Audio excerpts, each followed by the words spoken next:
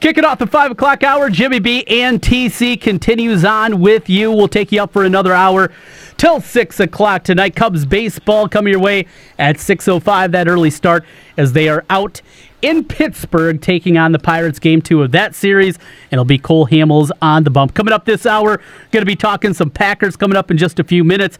Evan Tex Western will be joining us from SB Nation, the Acme Packing Company, the name of the Packers site over there, and also some Major League Baseball talk. And we'll put a cap on the MLB trade deadline as Zach Reimer will be stopping by here at about 5:25 or so. A lot of talk to get you home here in the 5 o'clock hour. But Jim, we got to start off this hour talking about the big story of today. Urban Meyer, right. We hit it at the top. It is a huge story. And for all intents and purposes, turning a blind eye to domestic violence. You're not of the belief, are you, that he didn't know about this? That this guy, as controlling as he is, didn't know about the alleged abuse of 2009 and of 2015. That seems silly to me. Well, he has come forward and indicated that he knew about 2009, but the 15 is the real stickler. And if his wife, who apparently was told about it and did not inform him, does she take the fall?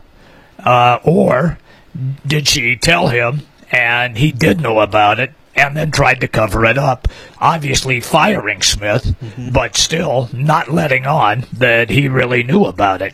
Trent, this is going to be a real sticky situation for Ohio State. They're going to have to thoroughly investigate it. And if indeed it comes to light that Urban Meyer actually did know and told everybody at Big Ten Media Days that he did not know, man, oh man, there's going to be hell to pay, and most likely his job. Yeah, I think it's as simple as that. If we find out that he knew in any capacity and he came out with those statements, that's the most damning part of this, is his coming out and almost calling out Brett McMurphy, who reports his story. I mean, almost coming out and saying, no, that's not true. It's a terrible look. It's not surprising at all, Ohio State and Urban Meyer, to a program and a football coach that certainly don't come with sterling reputations. That is not a shock at all. I don't think we're going to see Urban Meyer coach a game. I don't believe that we will see Urban Meyer be the head coach again at Ohio State. To cover this up in today's day and age and double down on it a week ago at Big Ten Football Media Day and say, no, he didn't know anything in 2015, it's not a look I think you can get away with in today's environment. I'm with you on that. I think it's going to be a real struggle for him. But as you well know, Ohio State will try to protect its own, and particularly Urban Meyer, and the fan base will go absolutely bonkers if indeed the school tries to remove him. I just think this is going to be a very, very difficult situation. It is far from over. And if people think this story is going to get swept under the rug once the players start practicing, this story is not going to go away, and Ohio State will have to do something. Either come out with a statement and maintain him, or come out with a statement and fire him. Well, Jimmy B, we transition over to the NFL right now. Time to talk a little Green Bay Packers, and never easy to make the transition from this kind of conversation and getting into football talk, but we will try right now. Time to talk a little Green Bay Packers as we make our trip around the NFL, take a look at our Midwest outposts, and right now, time to talk some Green Bay Packers. Evan Tex Western joining us from the Acme Packing Company. We've talked with Evan a lot throughout the years, breaking down the Packers, and he joins us here today. Evan, we rip off another month of the calendar. August is here, preseason football. We'll see the pads popping tomorrow night with the Bears and the Ravens. Looking forward to it. How are things? You made it through the summer. Yeah, this felt like a long summer. There's a lot of anticipation in Green Bay this year with Jimmy Graham coming to town, with new defense installed, Mike Pettin leading the way. There's a lot of reasons, I think, for Packers fans to be excited, and we're happy to be finally through July and into real football. Well, unfortunately, there are always a few nuggets that come out from training camp and people watching practices and things to get excited about. But normally, the biggest things that you talk about are the injuries that happen and a big one happening in camp on Monday for Green Bay. Jake Ryan, slated to be the starter at an inside linebacker spot, torn ACL. He will be out, obviously, for the season with us. Tell us a little bit about the injury and that spot as they play the 3-4, two inside linebacker spots, certainly taking a big blow. Definitely. Ryan was going to be the guy next to Blake Martinez at that other starting spot. And it helps at least that the Packers drafted an inside linebacker in Oren Burks in the third round this year. So they've certainly got a guy that he's got some great athletic ability, but the question is always can he pick up the scheme quickly and be able to contribute early on as a rookie. Ryan's been a great run defender. He's been a very good special teams player as well. I think that's kind of an underreported aspect of his absence, is going to be missing him a little bit on special teams too. But fundamentally, he's a real good defender against the run. And Burks is definitely more of your fast pass coverage type of linebacker. So it'll be interesting to see if Burks does get the job, if they kind of cover up his lack of size in the run game a little bit. And then if for some reason he falters a little bit, there's not much veteran depth at that position. None of the other players have played an NFL game yet behind Burks. So it's definitely a place to watch moving forward in camp here. You said changes in the defense, and I'm sorry about my voice. It comes and goes.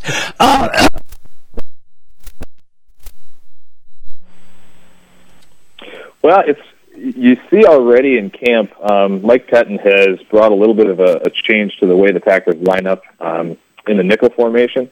So much of what Don Capers did was he lined up two down linemen and two outside linebackers, whereas in this case, what Pettine's been showing is more of a three down lineman and one outside linebacker look. So he's looking for ways to get Muhammad Wilkerson, Mike Daniels, Nick Perry, Clay Matthews, all those guys on the field at the same time. And so I think, you'll see a lot of Wilkerson still playing on third downs, even though that's typically a passing down. I think you're still going to see them use that three-man line as much as they can, just because of the depth they have at that particular position on the defensive line. And then as far as the secondary goes, I think you've got a lot of new faces in the secondary, a lot of new cornerbacks coming in. Everybody is excited about Jair Alexander and Josh Jackson. And then the return of Tramon Williams has been a nice boost for this team as well in terms of his veteran leadership and his ability to play all over the place. So it's going to be an exciting group, I think, at corner, and certainly that defensive line, I think, should be the strength of this team on defense this year. Well, up front, Mike Daniels, a former Iowa Hawkeye who has been an incredible player for the Packers, a guy that, well, it was down to Iowa and Villanova for his services coming out of high school, and here he is in the NFL becoming an All-Pro and doing well. He was a little bit banged up, quad injury. Doesn't sound like anything overly debilitating. Is that right? Yeah, he was actually able to come back out on the sidelines on Monday after he had that little injury. So I would expect him to be back in the field practicing probably by the end of this week. Certainly should be ready to go by the time the first preseason game rolls around next week. All right, Evan, let's jump over to the offensive side of the ball. And want to start at the running back position. And maybe for non-Packer fans that are listening right now, this can help them out in their fantasy league.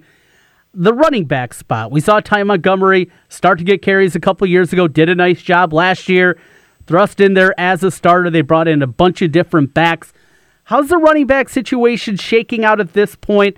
Is Montgomery number one? Is it a 1-1A with him and Aaron Jones?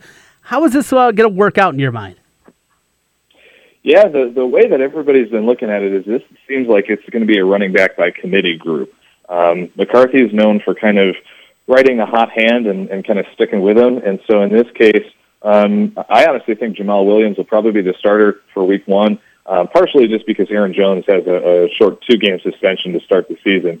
But if you're asking me who I think is the most talented back of that trio, I think it's Jones. I think he's got the burst, the breakaway ability to really be a really good running back in this league. But Williams can give you something else. He's more of the pounder, the 25 carry a game guy, who can really carry a heavy load and take a beating. Where Montgomery, I think, fits in is probably more of a change of pace guy. I think you're going to see him split out in the slot a little bit more, playing a little bit of wide receiver again this year, especially once Jones comes back. And I think you're going to see him, maybe get 5, 6, 7 carries a game. I don't think you'll ever see Montgomery play that workhorse role like he did early in the season last year again, unless there's something that happens to Williams and Jones. But I really think that once all three of those guys are on the field and healthy, I think you're going to see a pretty good split of carries among those three. And I hope that's the case, because I think each of them brings something very different to the table, and you can use them to really create some difficult matchups for the defense. You know, as you go through here, Aaron Rodgers last season lost for a significant portion of the year. There's continued to be talk about a contract extension, and according to NFL Network, I saw today, Ian Rappaport reported that the Packers and Rodgers have made, quote, real progress in negotiations over a new deal for the quarterback. What's the latest that you're hearing there? How is this sitting at this point, and how deep into camp could this go before maybe they decide to shut it down? Yeah, I think the report you mentioned from Rappaport is probably the most up-to-date information that I've got, too. And I would anticipate them to keep working on this probably until week 1 of the regular season. I think they'd love to get it done before that point. I think if it takes to the end of the preseason to do it, I don't think anybody's going to really start to worry too much. I think where it would start hanging over a little bit is if you get into week 1 and then you don't have that done, and at that point you might just take a break for a little bit. But at this point, I fully expect that they'll be able to come to an agreement here in the next maybe 3 or 4 weeks or so. Maybe do it by the last week of the preseason. And I think that's going to be just fine for everybody involved. Tell us about the protection up front. Bakhtiari, we know how good he is. Bulaga on the other side, on the PUP list. What's happening with another former Hawkeye, Brian Bulaga, and the offensive line as a whole? Yeah, Bulaga's coming off a torn ACL from last October, and most of us had penciled him in as probably starting even the regular season on the PUP list. But Mike McCarthy said that he thinks that Bulaga is going to be ready to go for week 1. Now, that'd be a huge boost for this offensive line.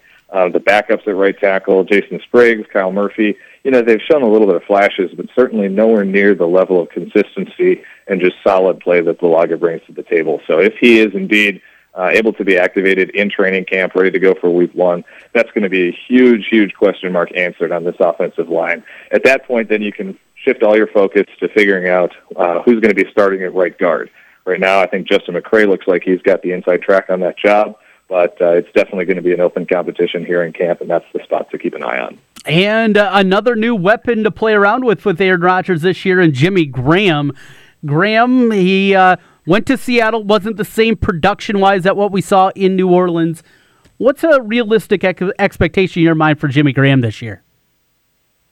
Yeah, Graham's been a tough guy to figure out, and in part because it seems like the Seattle offensive staff didn't really know how to use him, especially between the 20s. He was always a great red zone weapon, and he actually carried that through still in Seattle. So I think you'll really see Graham replace a lot of the red zone production that Jordy Nelson had. Where you need to see him really contribute in ways he didn't in Seattle is moving the chains between the 20s, being that deep threat up the seam.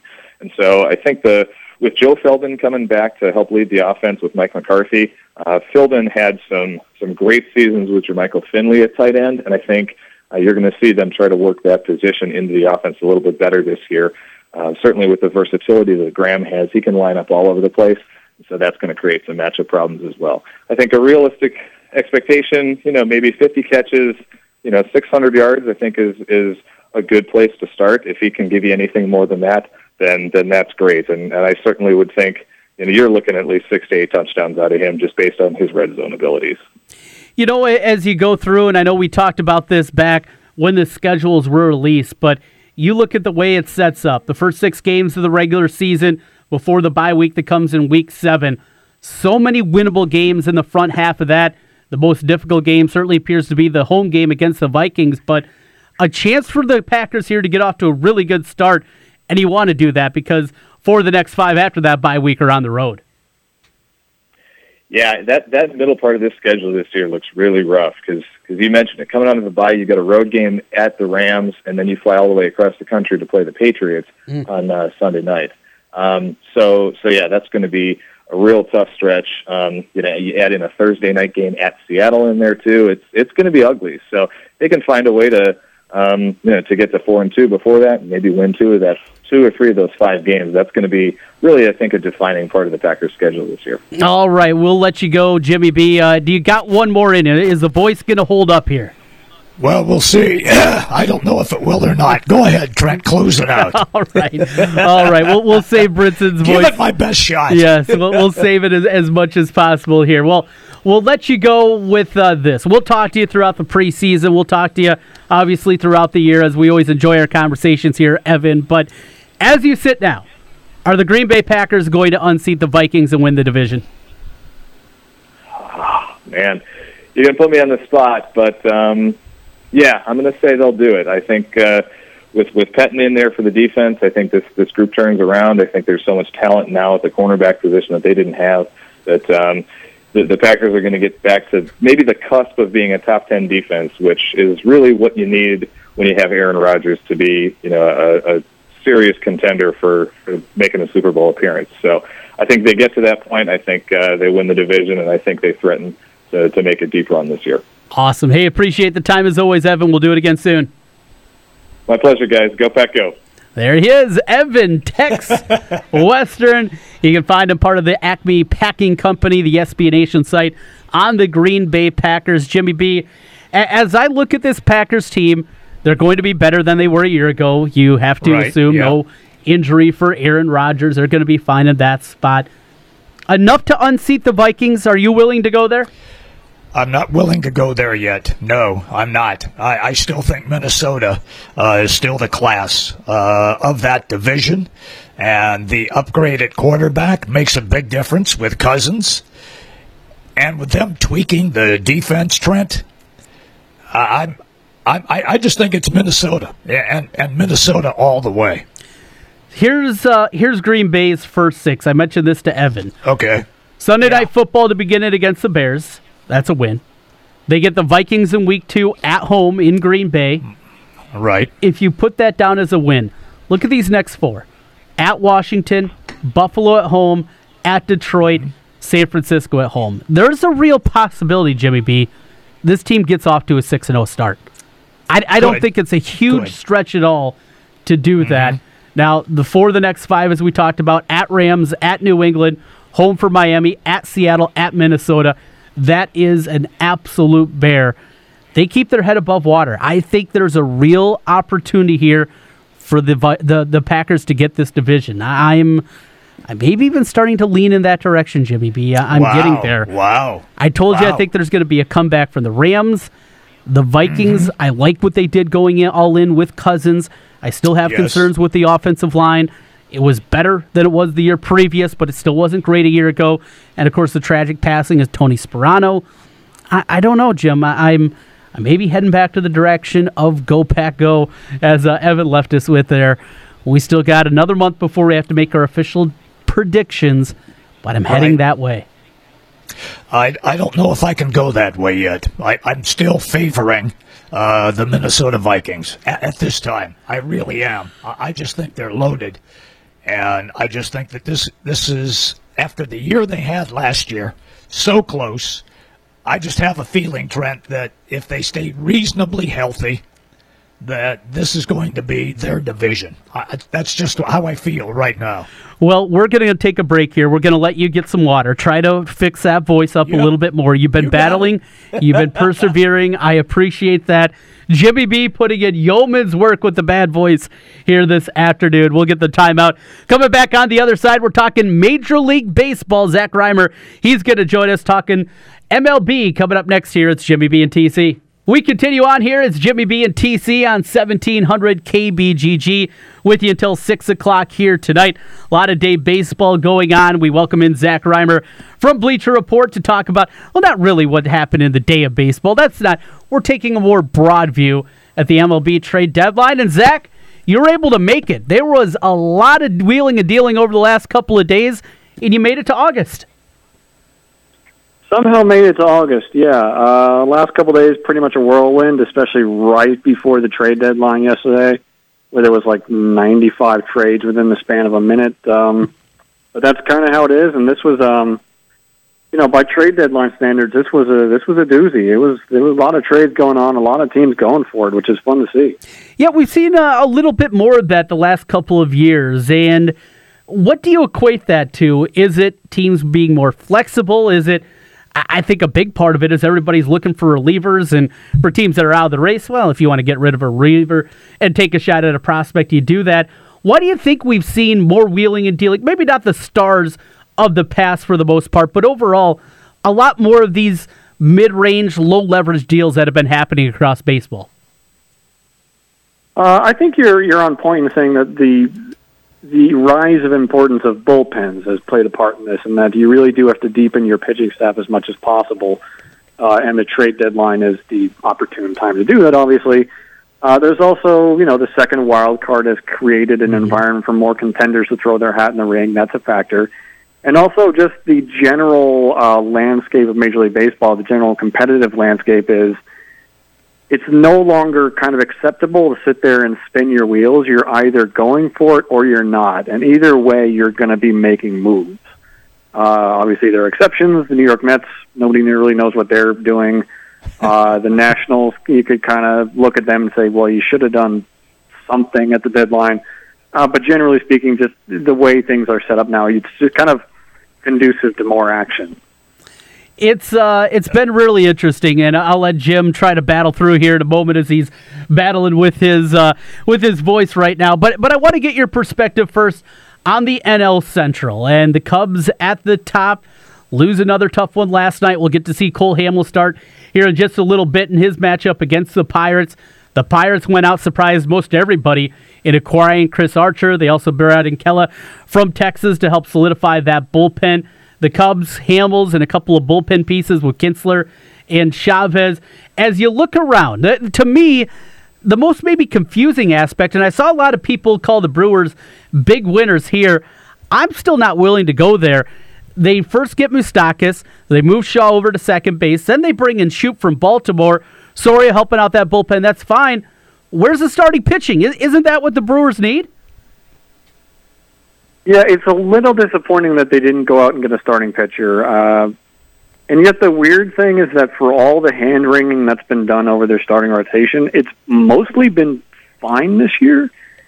And part of the reason why that is because they've been able to kind of downplay the importance of it with the depth in their bullpen. And going and getting a guy like Soria allows them to essentially kind of continue that formula.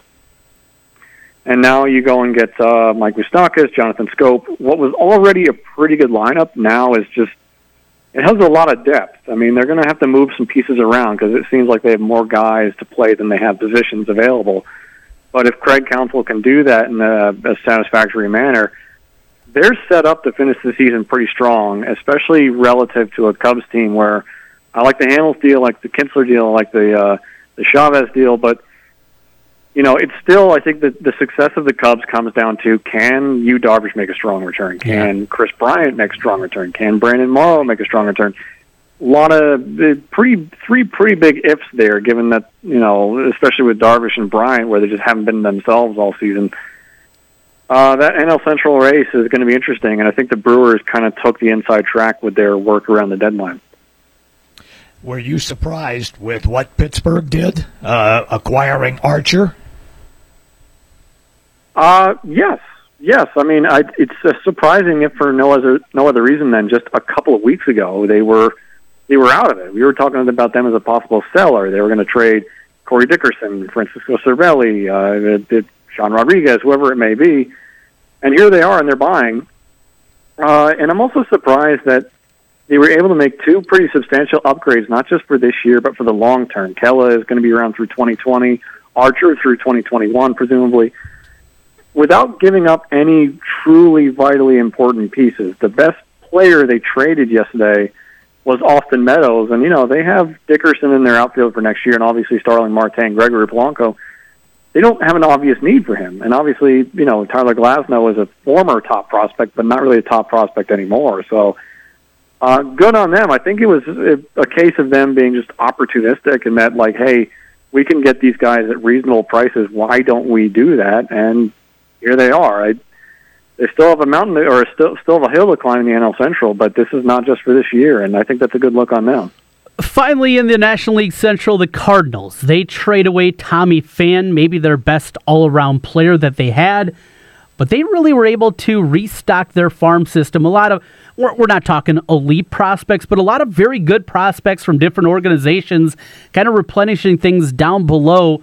Help us wrap our mind around what the St. Louis Cardinals were doing here at the deadline. The Tommy Pham trade is interesting in that I'm actually not that big of a fan of it. Mm-hmm. I feel like they sold low on him, and I can't help but wonder if his outspokenness and willingness to kind of tell it like it is might have made them that much more willing to get rid of him.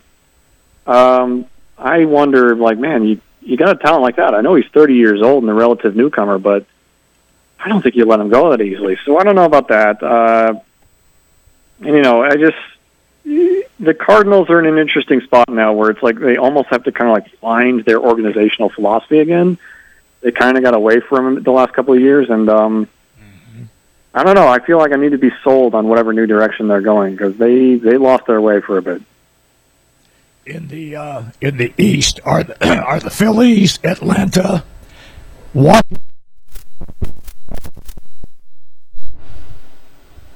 I think so. I mean, right now, it's probably easiest to count the Nationals out in that race, especially given that they didn't really do anything at the trade deadline yesterday. But listen, this is a team that, it's going to get healthy at some point. And if they rip off like a 7, 8, 9, 10-game win streak, that could be it. And I think that they do have that potential to rip off a win streak like that. So I'm not counting them out at all. Especially given that, the Braves made a few moves yesterday, but I'm not the biggest Kevin Gausman fan. The fastball isn't what it once was. Swing and miss isn't really all there, so I don't know really what they're getting in him. I think the Phillies upgraded the most in getting Wilson Ramos and certainly Asdrubal Cabrera. They really needed his bat at shortstop. Between those two, I think they have a bit more lasting power, but no matter which way you slice it, this is going to be a 3-team race the rest of the way. It's just, I don't think anybody is going to run away with it. Yeah, and it sounds like Bryce Harper was at least floated out there by the front office of the Nationals. Obviously, nobody bid, as we know here. They still have hopes that they can make a run throughout this second half. But as you look at it, did the Nationals make a mistake in not dealing Bryce Harper? I don't think so. I mean, I try to put myself in their shoes in that, it's easy to kind of sit back in an armchair and say, like, oh, the Nationals really should trade Bryce Harper while they can. But listen, they're not out of it. They haven't been out of it at any point this season. And it's kind of hard to sit back and say, okay, at the last minute, maybe we're out of it. Let's see what we can get for this guy when it's like 24 hours until the trade deadline. That's tough. And also, by reputation, he's a superstar, but in reality right now, he's barely a star. The offense is above average, but not way above average like it has been in the past. Defensively, not his finest season. So you do wonder, in theory, could they have gotten, this tremendous package of prospects for him? Maybe not so much in reality. So, and then you also have to wonder, they probably want to try and re-sign him this winter, so why risk alienating him by trading him? So, it would have been a really great idea for them in theory to trade Bryce Harper, but in reality, it never was particularly likely. Mike Trout's the best player in baseball, and he's showing it. The funny part was a few weeks back that baseball wasn't promoting Mike Trout at all. Is he doing a good job with the way that he's playing baseball right now in promoting himself? It's just, by all accounts, and, basically anybody you talk to who's ever interviewed him, and I've interviewed him, he does his own thing, and he is not an attention seeker by any means. So I don't think self-promotion comes to him naturally. I don't think it's something that he's especially motivated to do. And I have a hard time saying, as much as I believe that Mike Trout deserves to be one of the most famous athletes in the world, he's not right now. He's obviously well known among baseball fans, but I mean, he's not a LeBron James. He's not a Cristiano Ronaldo. He doesn't have that level of fame anywhere close to it. But I have a tough time sitting here saying, like, you really should be doing things differently, because what he's doing right now, he's made himself into arguably the greatest baseball player we've ever seen. So I'm inclined to say, just Trout, you do you. And I do want to give Rob Manfred not some credit, but defend him a little bit on this point. I feel like he's getting a little bit too much heat for what he said. I wonder, it was a situation where he was asked the question, he gave an honest response, and his response was basically, if Trout wanted to do this, we could help him with it, but he never said Trout should be doing this. So I think the overall controversy got a little overblown, but I think everybody should stay in their respective lanes because it's all working out just fine. Back to the Midwest, and we go over to the American League Central, where the Indians are running away with the division. Nobody really a challenger. Up north in Minnesota, they traded off basically anything that wasn't locked down. Brian Dozier, Eduardo Escobar, Ryan Presley, Zach Duke, Lance Lynn, a team that doesn't have a whole lot on the books for next season. Do you like what they did replenishing the farm system? Good prospects that you look at here, or is it just a lost season for Minnesota and this is what you have to do? I think they did what they had to do. And, yeah, you go and get some prospects, including some MLB-ready players. And also, let's not discount the fact that they dumped quite a bit of payroll, too. Because this is not a rebuilding team. What they're doing is retooling. And typically what that involves is coming right back next year. And what we're probably going to see is they're going to reinvest some of the money that they saved from these trades into the free agent market and hopefully get back into contention next year, which is far from, outside the realm of possibility. This is the team that has some pretty good bones. They just need to get some depth. So, I approve of what they did. They traded the guys they had to trade, and they didn't really take it any further than that. Also in the American, can Seattle run down Houston? Or are the Astros just too good? Because they are making a race out of it right now. I think it has more to do with the slump that the Astros have found themselves in. They're not really hitting this month, and Jose Altuve and Carlos Correa are on the DL. George Springer hurt his shoulder last night, but you go back like a month, maybe a little bit more than a month. The Mariners have basically been floating right around 500. I don't know if they're going to go on a run and really chase down the Astros. If there's a threat to do that in the AL West, it's probably the A's. I mean, they've been one of the best teams in baseball for about a month now, or over a month now, and with a really, really good lineup, one of the better bullpens in baseball, and their rotation is kind of patchwork, but Bob Melvin is making it work. So, it'll be tough to chase down the Astros, but they do not quite have the division locked up yet. Zach, as always, good stuff. Appreciate it, and appreciate you willing to deal with Jimmy B's terrible voice today. Mine's normally terrible every single day. His is bad today. And thanks for persevering through it with us today. We'll talk again soon. It's my pleasure. Thank you for tolerating my nonsense once more. Love it. Absolutely love it. That's Zach Reimer joining us here today as we talk a little baseball and put a cap on the trade deadline from yesterday, Jim. Certainly we talked a lot about that, the wheeling and dealing and the movement that is out there. But overall, one of the more entertaining trade deadlines that I can remember. Mm-hmm. It was. It really was. I was impressed with what a lot of teams did. And I'm sure that there were other deals that tried to go down but did not go down. I just found... And not over yet. You can still, as long as guys clear waivers, there still is more movement that can be had. We'll keep our eye on that as we take a look around baseball here. The final 2 months of the season got started earlier today. Cleveland with another victory as they beat the Twins 2-0. The Cubs in action 6:05 right after we finish up and their matchup against Pittsburgh. And certainly excited to see what we're going to get out of Cole Hamels in his opening start against the Pirates, trying to slow down the red-hot Pittsburgh Pirates. We get the break here, coming back and putting a cap on things on the other side as we get ready for the night in sports. Back with more. It's Jimmy B and TC. Back with you one final time. Jimmy B and TC. We are presented in part by New Leaf Wellness. If you're looking to get into better shape, looking to lose weight, or maybe you just hit a plateau in your workout, New Leaf Wellness can help you out with that and a whole lot more. Give them a call at 650-1358, 650-1358, located on West Town Parkway, New Leaf Wellness. So, Jimmy B, as we get ready to finish up the day in a wild one here in the world of sports, we talked a lot about Urban Meyer throughout the day. That story is something to keep an eye on throughout. Is he going to survive? How long is it going to be?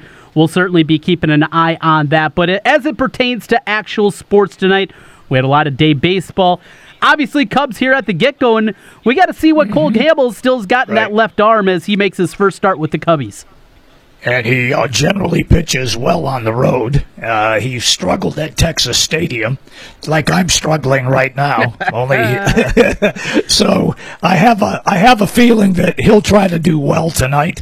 The Pirates are surging, Trent. Yes. There's no question. There's no question about that. And if they are successful again tonight, you're going to start to see the Cubs fans start to get skittish again. But we will wait and see what happens. I'm also going to have my eye on Milwaukee. And the Los Angeles Dodgers tonight, and I can't wait for tomorrow when golf starts and Tiger Woods is back on the course at the championship. Yeah, that's not too bad. That's not a bad one at all, Jimmy B. Golfing, getting Tiger back out at there after what we got to see from him throughout the Open Championship over at the British. Yeah, looking forward to that too. I am with you. Dodgers, Milwaukee late tonight. Going to be doing that, and before that, I'm going to be making my way down to Indianola this evening, as long as the weather holds and we're okay in that. I'm going to go check out some balloons down there. It's the Balloon Festival, Jimmy B. Yeah. You ever been to that thing before? I have, yes. It's a lot of fun, very colorful, and I hope that the weather does hold, because they can't go up if the weather's bad at all. Right, yeah. So Ella has been able to get a kick out of that the last couple of years. We make the drive down, so that's where I'm going to be heading, making my way down to Indianola for this evening. Coming up tomorrow, another busy program here, and our two local shows over the noon hour with myself and Ken Miller from 12 until 2, and also here on the drive home from 4 until 6 with Jimmy B and TC. I know we got Zuba Mahente slotted to go with us over the lunch hour. We got Ken Silverstein stopping by tomorrow. Going to be a lot of fun talking with him. So much on the Big Ten, and hopefully we'll know a little bit more about what's happening with Urban Meyer and Ohio State. We'll tackle all of that tomorrow here on 1700. Jimmy B, no 7 and 7s for you tonight. You drink that tea, you drink your honey, you do whatever elixir you come up with. Get that voice feeling better, all right? Are you feeling okay, though? Yeah. Okay. No, I feel fine. Well, yeah, no, that's not the issue. I have a feeling that it's like an allergy problem, and my voice just kind of goes in and out. So I feel bad for you that you had to put up with me today. Well, not really. I put up with you every day. In fact, every day. Yeah. Yes. We put you on a pitch count today, and you were able to make it through. You gave us a few innings and got us till tomorrow, and that's a good thing. We'll talk to you tomorrow. Have a great night, everybody. Thank you so much for listening in. If you miss any portion of the program, you can always find us over on our podcast page at 1700kbgg.com. Just search Jimmy B and TC on your Google machine. You can find the podcast there as well. That'll do it for tonight. We'll talk to you tomorrow here on 1700 KBGG.